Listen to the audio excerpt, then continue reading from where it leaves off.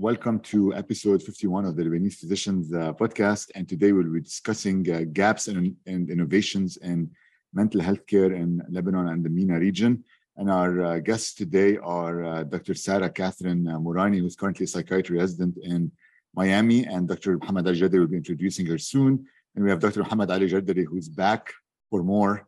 He's been out for a while, family medicine graduate from the American University of Beirut, and then recently moved to Saudi Arabia and has been out of commission for a while, but now he's back, back in action. Welcome back, Mohammed Ali Jadari. It's good to be back. And if you can introduce Sarah, that'd be great.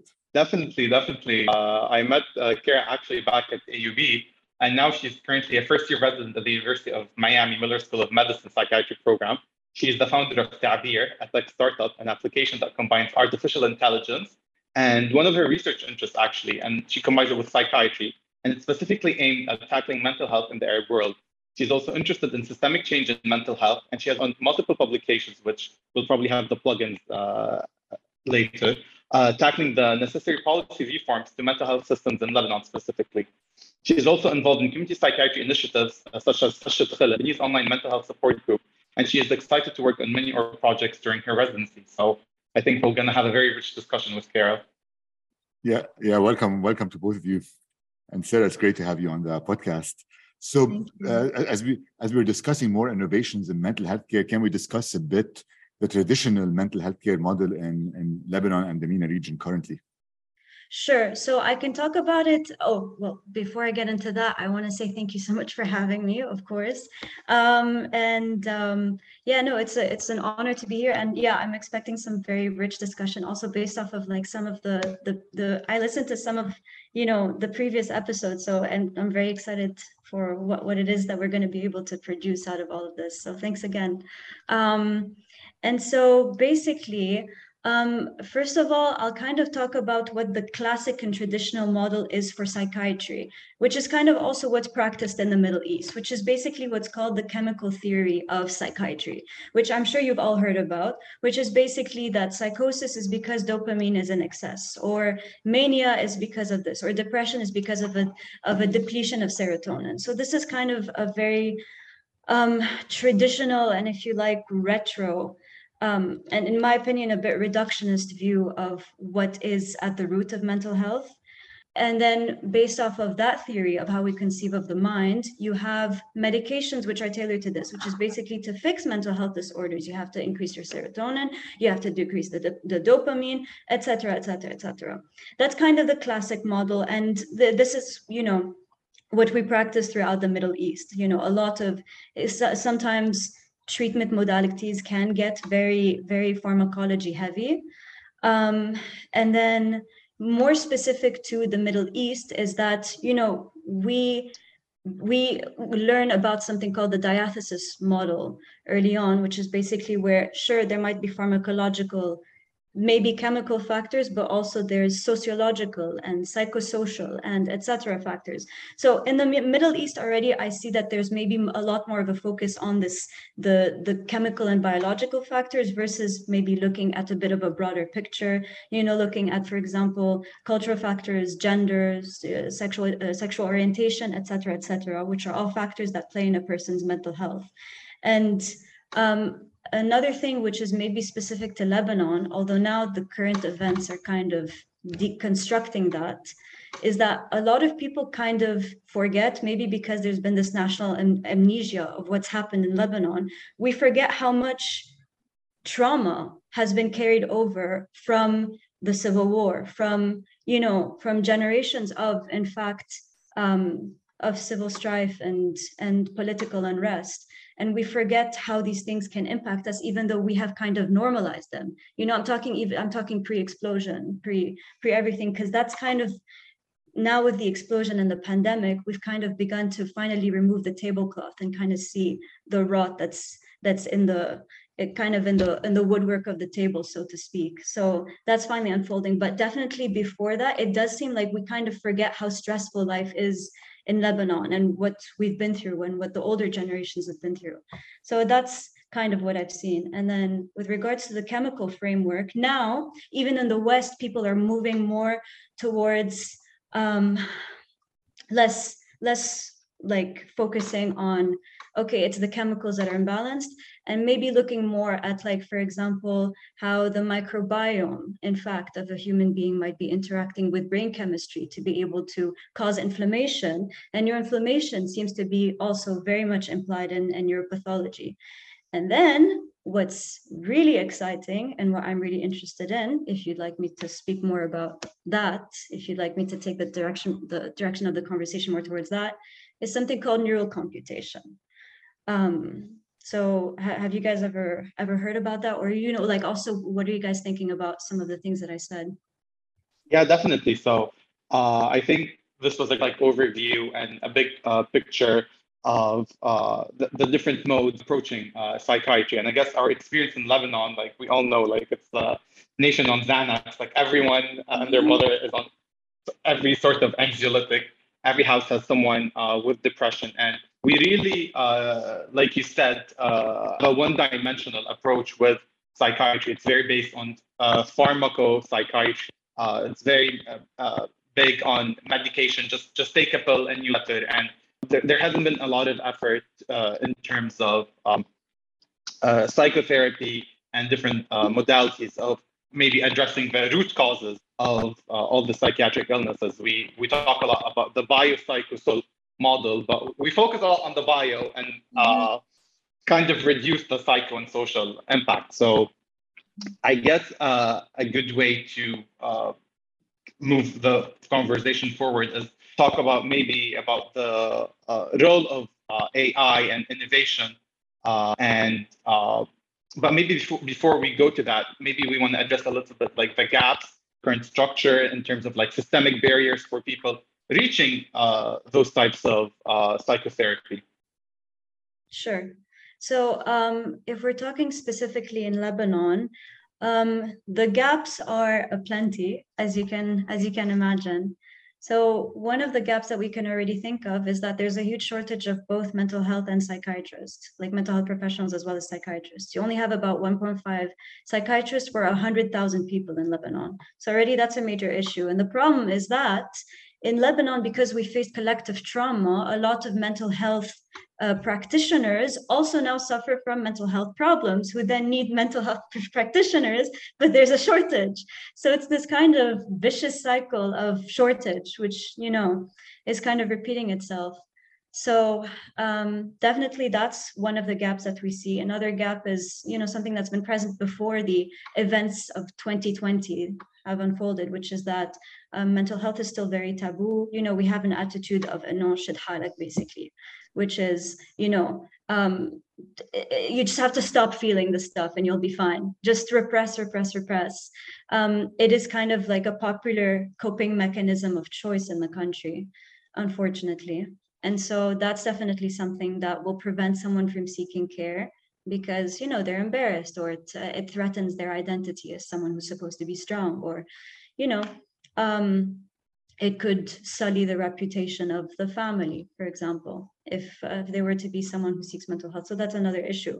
Another issue as well, and this is a study actually that was done by IDRAK, the mental health NGO, actually showed that one of the main factors that actually stops people from seeking mental health isn't taboo, although it is an important issue, but it is actually lack of awareness about the resources. Because when you think about it, a lot of the resources that we have in mental health are centralized in Beirut, first of all.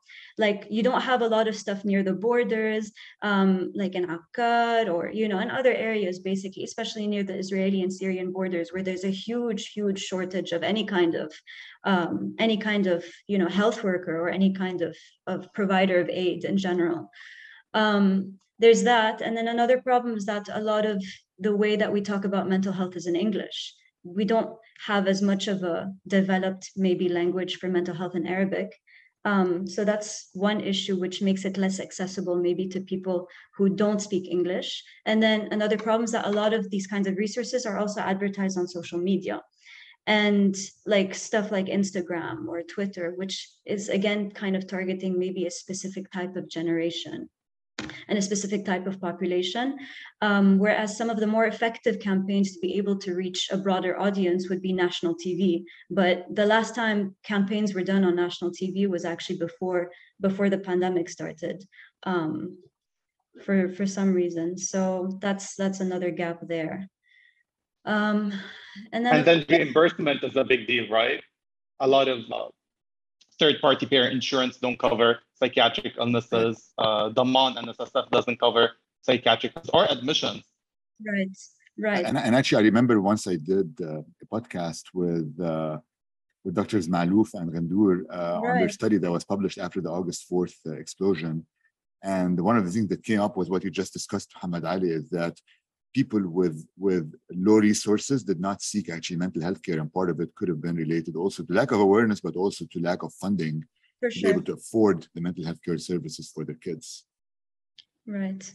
And that brings up another topic, which is that the mental health branch of the public health of the Ministry of Health is not technically officiated. And actually there was a draft law which was created to reform the only law that we have, in fact, which is pertaining to mental health. And part of that draft, which was endorsed by the mental health branch, was supposed to make it a legitimate branch so that it could get more funding, so that then the state could fund more hospital stays, more outpatient services. But till now, this draft hasn't been officiated. It's basically kind of lying in a drawer somewhere.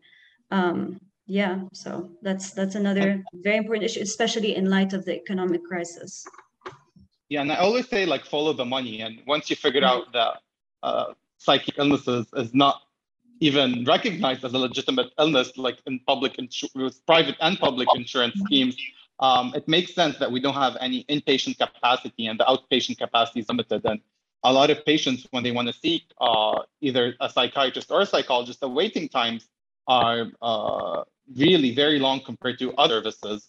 And people in Lebanon aren't used to wait months and months to get an appointment. They usually expect a quick appointment, and unfortunately, with the very few psychiatrists and the very few psychotherapists that we have, the waiting lists are very long, unfortunately. Right. Yeah. And it's unfortunate that even the resources that could accommodate people who don't have the financial means to be able to seek them out, even those are, again, like, not very advertised. So it's just kind of limitations on every direction, really, on every front.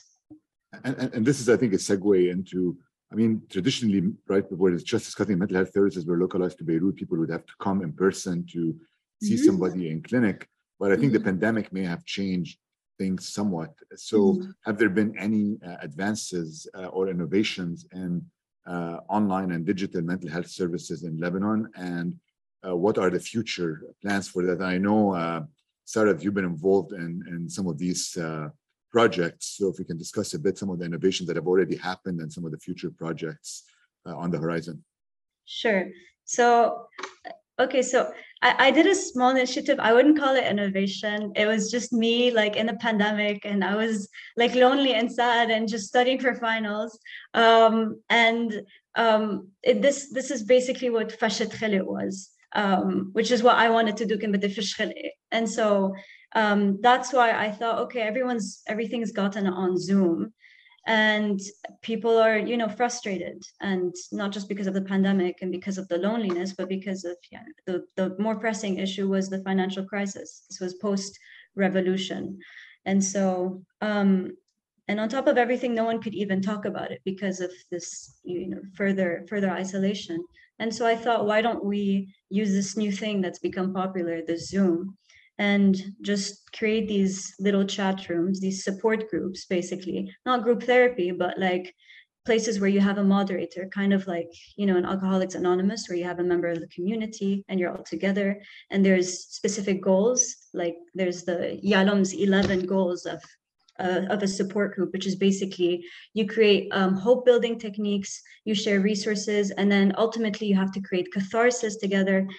So I worked with a psychotherapist on this, and together we started moderating these chat rooms where basically we would just kind of like advertise the initiative everywhere, and then anyone could basically register. And then we would just sit and talk, and together we would kind of, try to tackle these 11 objectives, which is that everyone talks, everyone vents their frustrations, we exchange resources, we help each other out. And then ultimately we reach this catharsis that we weren't able to achieve because of, the separation. So I don't like, I wouldn't call it innovation again, because again, I was just like in my room, like on Zoom with, Dr. Majlalani, who was helping me out. But definitely it is a good segue, because it is kind of like it is kind of, a very proto telehealth kind of experience, which is, what you're basically alluding to. So telehealth specifically, the actual innovative thing.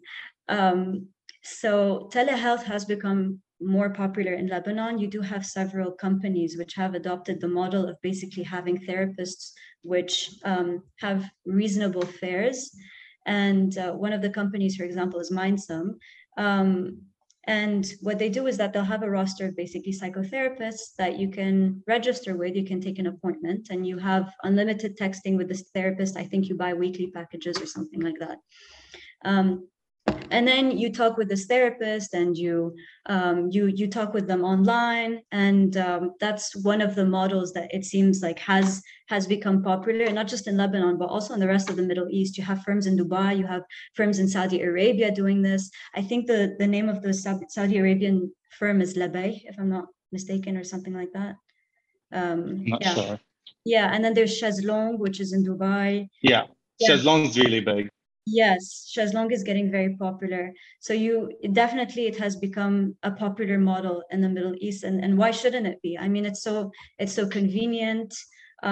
People might feel like, it's respecting their privacy a bit more, because then they don't have to be in a waiting room, and then, maybe potentially meet up with someone that they know, which is the kind of like the ultimate fear in our culture. And yeah, so definitely has become a lot more popular in Lebanon. And then in the States, they've even started producing like telehealth firms for psychiatrists, where they just kind of, have like a bunch of people in their employment, and they just see patients remotely. So yeah, it's become huge. And are there? Yeah, and I guess. Go ahead. Actually, just kind of one simple question: are there any clinical trials showing the efficacy of telehealth services compared to traditional health services in psychiatric care? So I can tell you just about one specific study I know of, which had to do with psychosis and schizophrenia. So because funnily enough, not funnily enough, but interestingly enough, the rates of schizophrenia have increased during the pandemic for several reasons. And what they showed was that telehealth was an adequate method to be able to deliver care to schizophrenic patients during the pandemic, like to a similar degree as face-to-face appointments. So yes, it can be very efficacious, and it's when you think about it, it's convenient. You feel more anonymous, and you feel more comfortable, maybe because you're in your own environment. There might be that limit of maybe you're not adequately reading the body language of the other person that's with you, but so far the benefits have seemed pretty good. Yeah, and sorry, Muhammad Ali, I think you had a question. No, I was just like saying, the cool thing about like all those telehealth initiatives, including Fashat Khila, it's honestly like a way to democratize seeking therapy, right? We were talking about how the current structures have barriers, and how sometimes those structures are exclusionary. So maybe one way to bridge the gap in terms of access and affordability is through going online. Of course, that brings up a whole set of other problems in terms of bridging the digital divide, but it does solve one problem in terms of affordability and accessibility, right? Absolutely. And then you could make the argument that, like, a lot of people have smartphones, and you can kind of just log into the thing, or especially because if you make an effort, especially to advertise on platforms that everyone has access to, then again, you're also like kind of trying your best at least to reduce these divides as much as possible. but definitely, yeah, there you'll have age limitations. You will have like socioeconomic class limitations. But you're right. It is a good way to bridge. Absolutely. Yeah, and I guess we tend to think of like, at least in our discussion, like I want to make sure like we're not uh, uh, reducing the population and giving it one-dimensional. The population is obviously diverse. You have different needs, and you have different groups that are not homogenous at all, and that have different needs and different gaps that need addressed. So I don't know if this is like a good point to talk about your involvement with other innovations, and if you want to talk a little bit more Ta'bir, maybe. Sure. So the blurb version of Tabi, just because it's still under development, is basically me and a colleague of mine. We're good friends because both of us have interests in artificial intelligence. We found out that there was this competition at AUB, which was this entrepreneurship competition for engineering. And one of the categories was artificial intelligence.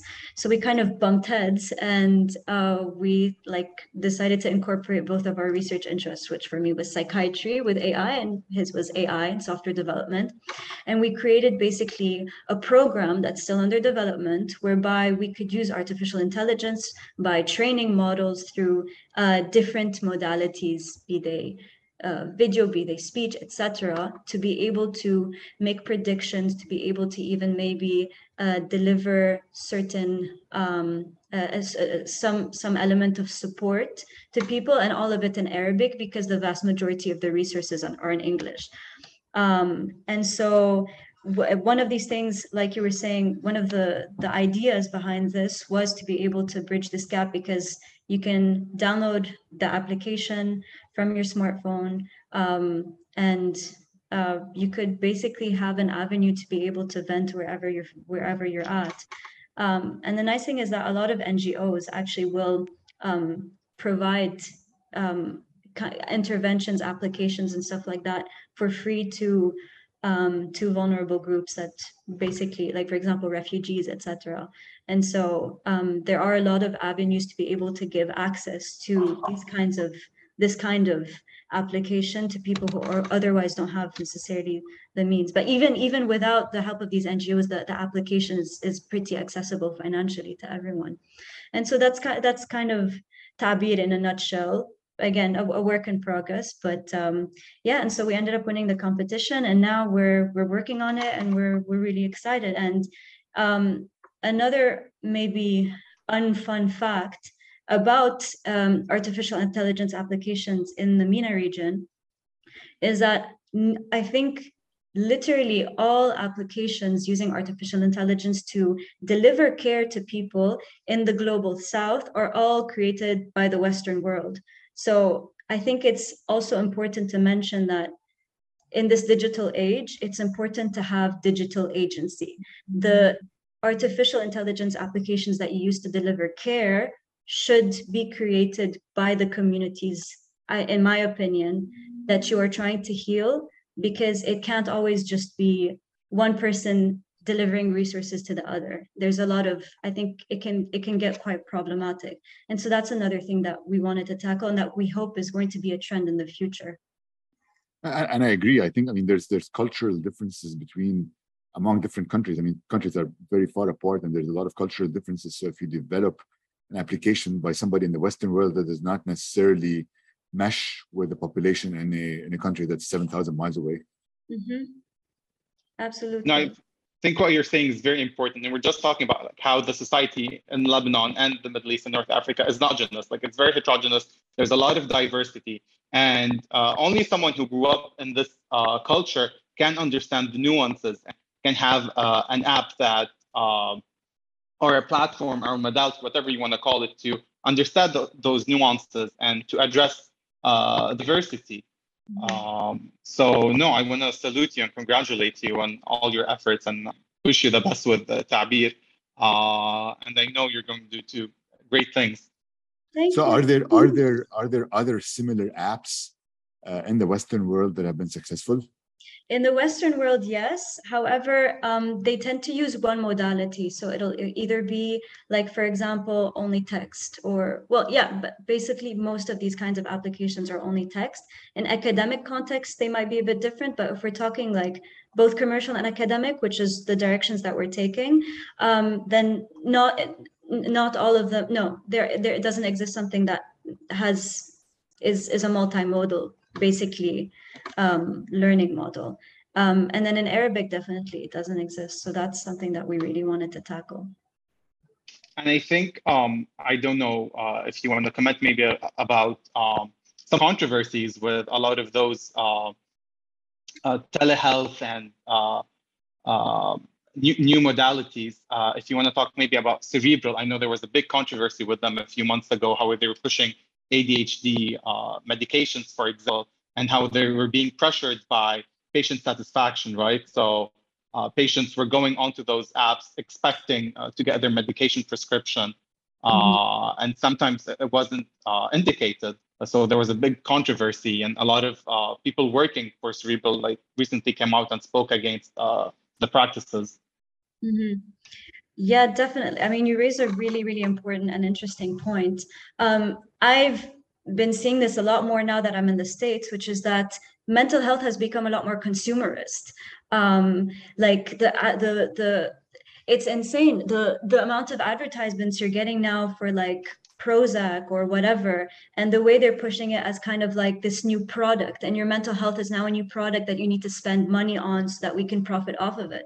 Like it's become like, I think it's almost kind of like one of the disadvantages of mental health becoming such a hip thing, which is that now maybe it can be used for profit in the wrong way. And definitely that's something that I've witnessed here.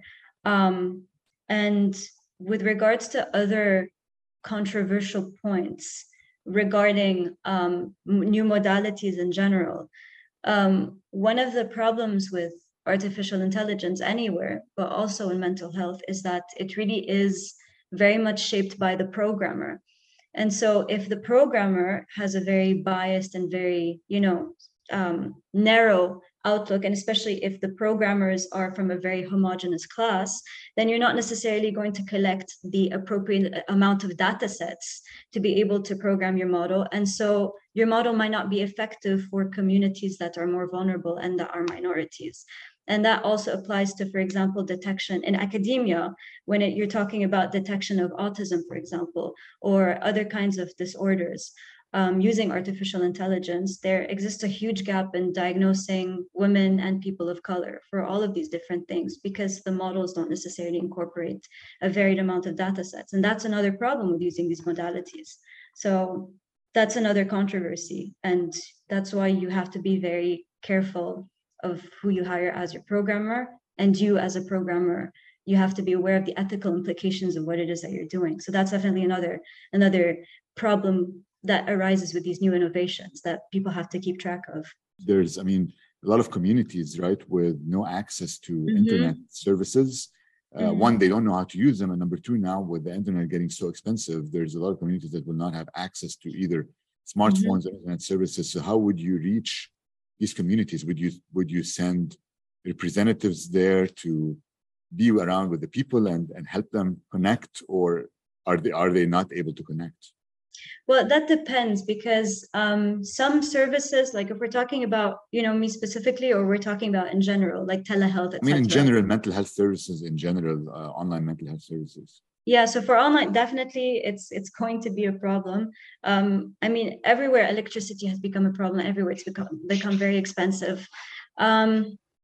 So yeah, definitely I see it as being a limitation. There's only so much that like an NGO could, like NGOs in these respective, like districts that they operate in, that they can do.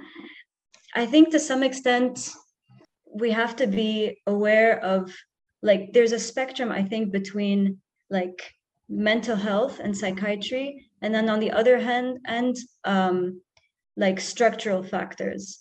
And structural factors basically meaning the economic and political factors that are kind of impacting our situation and our mental health to be the way that it is.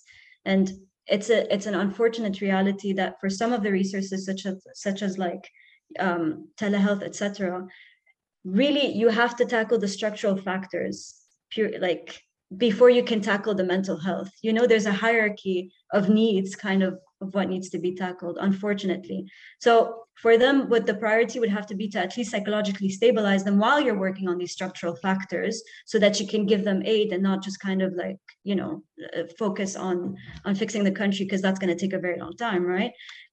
It's going to have to be live initiatives. It's going to have to be dispatching more people to those remote areas, unfortunately, especially if we're talking, again, more towards the borders of the country. It's the sad reality, unfortunately. Yeah, and what you're saying makes so much sense, right? I mean, faced with the cumulative and compounding crises of Lebanon, I guess it is normal to be depressed, and it is normal to have anxiety, right? It's a normal reaction to an abnormal situation, right? If you're walking in Lebanon right now and saying "La vie en rose" and you're not worried about anything, I would be worried about your coping mechanisms, right? You're Absolutely. either in denial. Absolutely, yeah. And if anything, maybe us forcing ourselves to see la vie en rose for so long is the problem. Is that we were repressing so much and not dealing with so much. And it's not saying that it's acceptable for the mental health situation to be the way that it is, and we need to stabilize it as much as possible. But yeah, things are pretty crap. Yeah, but you raised a point earlier, and I want us to back to it in terms of the data set, because I think that's really important. And we know if you put bullshit in, you get bullshit out, right? So that's the number one mantra right now, and AI is the data set. It's only important to have a local programmer and someone who understands the culture, but where do you get your data set, and how do you make sure it's diverse? Because if what you have is very one-dimensional, and if you have a racist data set, right, then you build in racism and all those problems into your AI product. So I guess how are your strategy about getting a well-represented and well-rounded data set in Lebanon and the Middle East? So if we're talking in Lebanon and the Middle East, it would be the same kinds of models that we use for recruiting people for research in general. You have to, again, because it's important to know your communities, you have to know your communities. You have to know what kinds of communities it is that you want to be represented. You have to focus, if anything, not just be aware of, but focus on the vulnerable communities, because those are the ones that will be more difficult to have awareness to put in, and it's easier to leave them out because people tend to focus on the mainstream. And for example, if we're thinking Lebanon, we're thinking you have to think about domestic workers. You have to think about for them, maybe you can't deliver things in Arabic, but if we're talking about mental health in general, or research about mental health in general, you have to keep in mind these communities. You have to think about refugees. You have to think about people from all sorts of different religious sects. You have to think about people who are not just refugees in general as a bundle, but maybe people who have been double displaced. So that's the thing. You have to know your community, and based off of that, you have to know who it is that is most likely to be left behind, and then add them into your data set. I think it's been a good podcast discussing the potential innovations in Lebanon and the Middle East. But what are your thoughts about the future of AI and telehealth, mental telehealth in Lebanon and the region? I know when we discuss Lebanon and the region, I mean, all of us can see that I think there's a huge gap between the different countries in the region. I think some countries are getting to be a lot ahead of other countries. But how do you see the future, specifically in Lebanon and potentially in other countries in the region? So what I see, first of all, in general, and then I'll focus a bit more into the specifics of Lebanon. What I see in general, what I'm very interested in, and I think breaks away very nicely from the traditional chemical theory of psychiatry, is basically what's called neural computation. And what neural computation is basically that you take the neuron and you see how it encodes information. And then the information that the neuron encodes, you basically create mathematical and statistical models to model certain cognitive processes. So basically, you're taking your hardware, which is the neuron, and seeing what kind of software it produces based off of mathematical modeling. So how does this neuron make this kind of subjective experience, right? Now, we've been able to do this at a very basic level, like, okay, when neurons do this, and basically they create this kind of neural pattern, it's this kind of software, which is the experience of pain. And so what I'm hoping to do, and what I'm hoping psychiatry will do, is that we can develop this further and make models for more complex cognitive function till we know basically how to mathematically model out conscious experience. And based off of that, you can then start modeling deviations from the norm, quote unquote. So then you can start figuring out schizophrenia, like what kind of deviances in mathematical modeling happen there? What's the difference in the software for mania? What's the difference in software for all of these different things? And I think that we don't have a physiological model for how the brain works. We have one for the kidney, we have one for all of those things. And based off of that, we can make we can see how deviations of those things can produce pathology. We need a physiological model, in my opinion, of the brain. And I think neural computation is the answer to that. It's figuring out how the software that is consciousness is produced. And so I'm hoping to see that everywhere.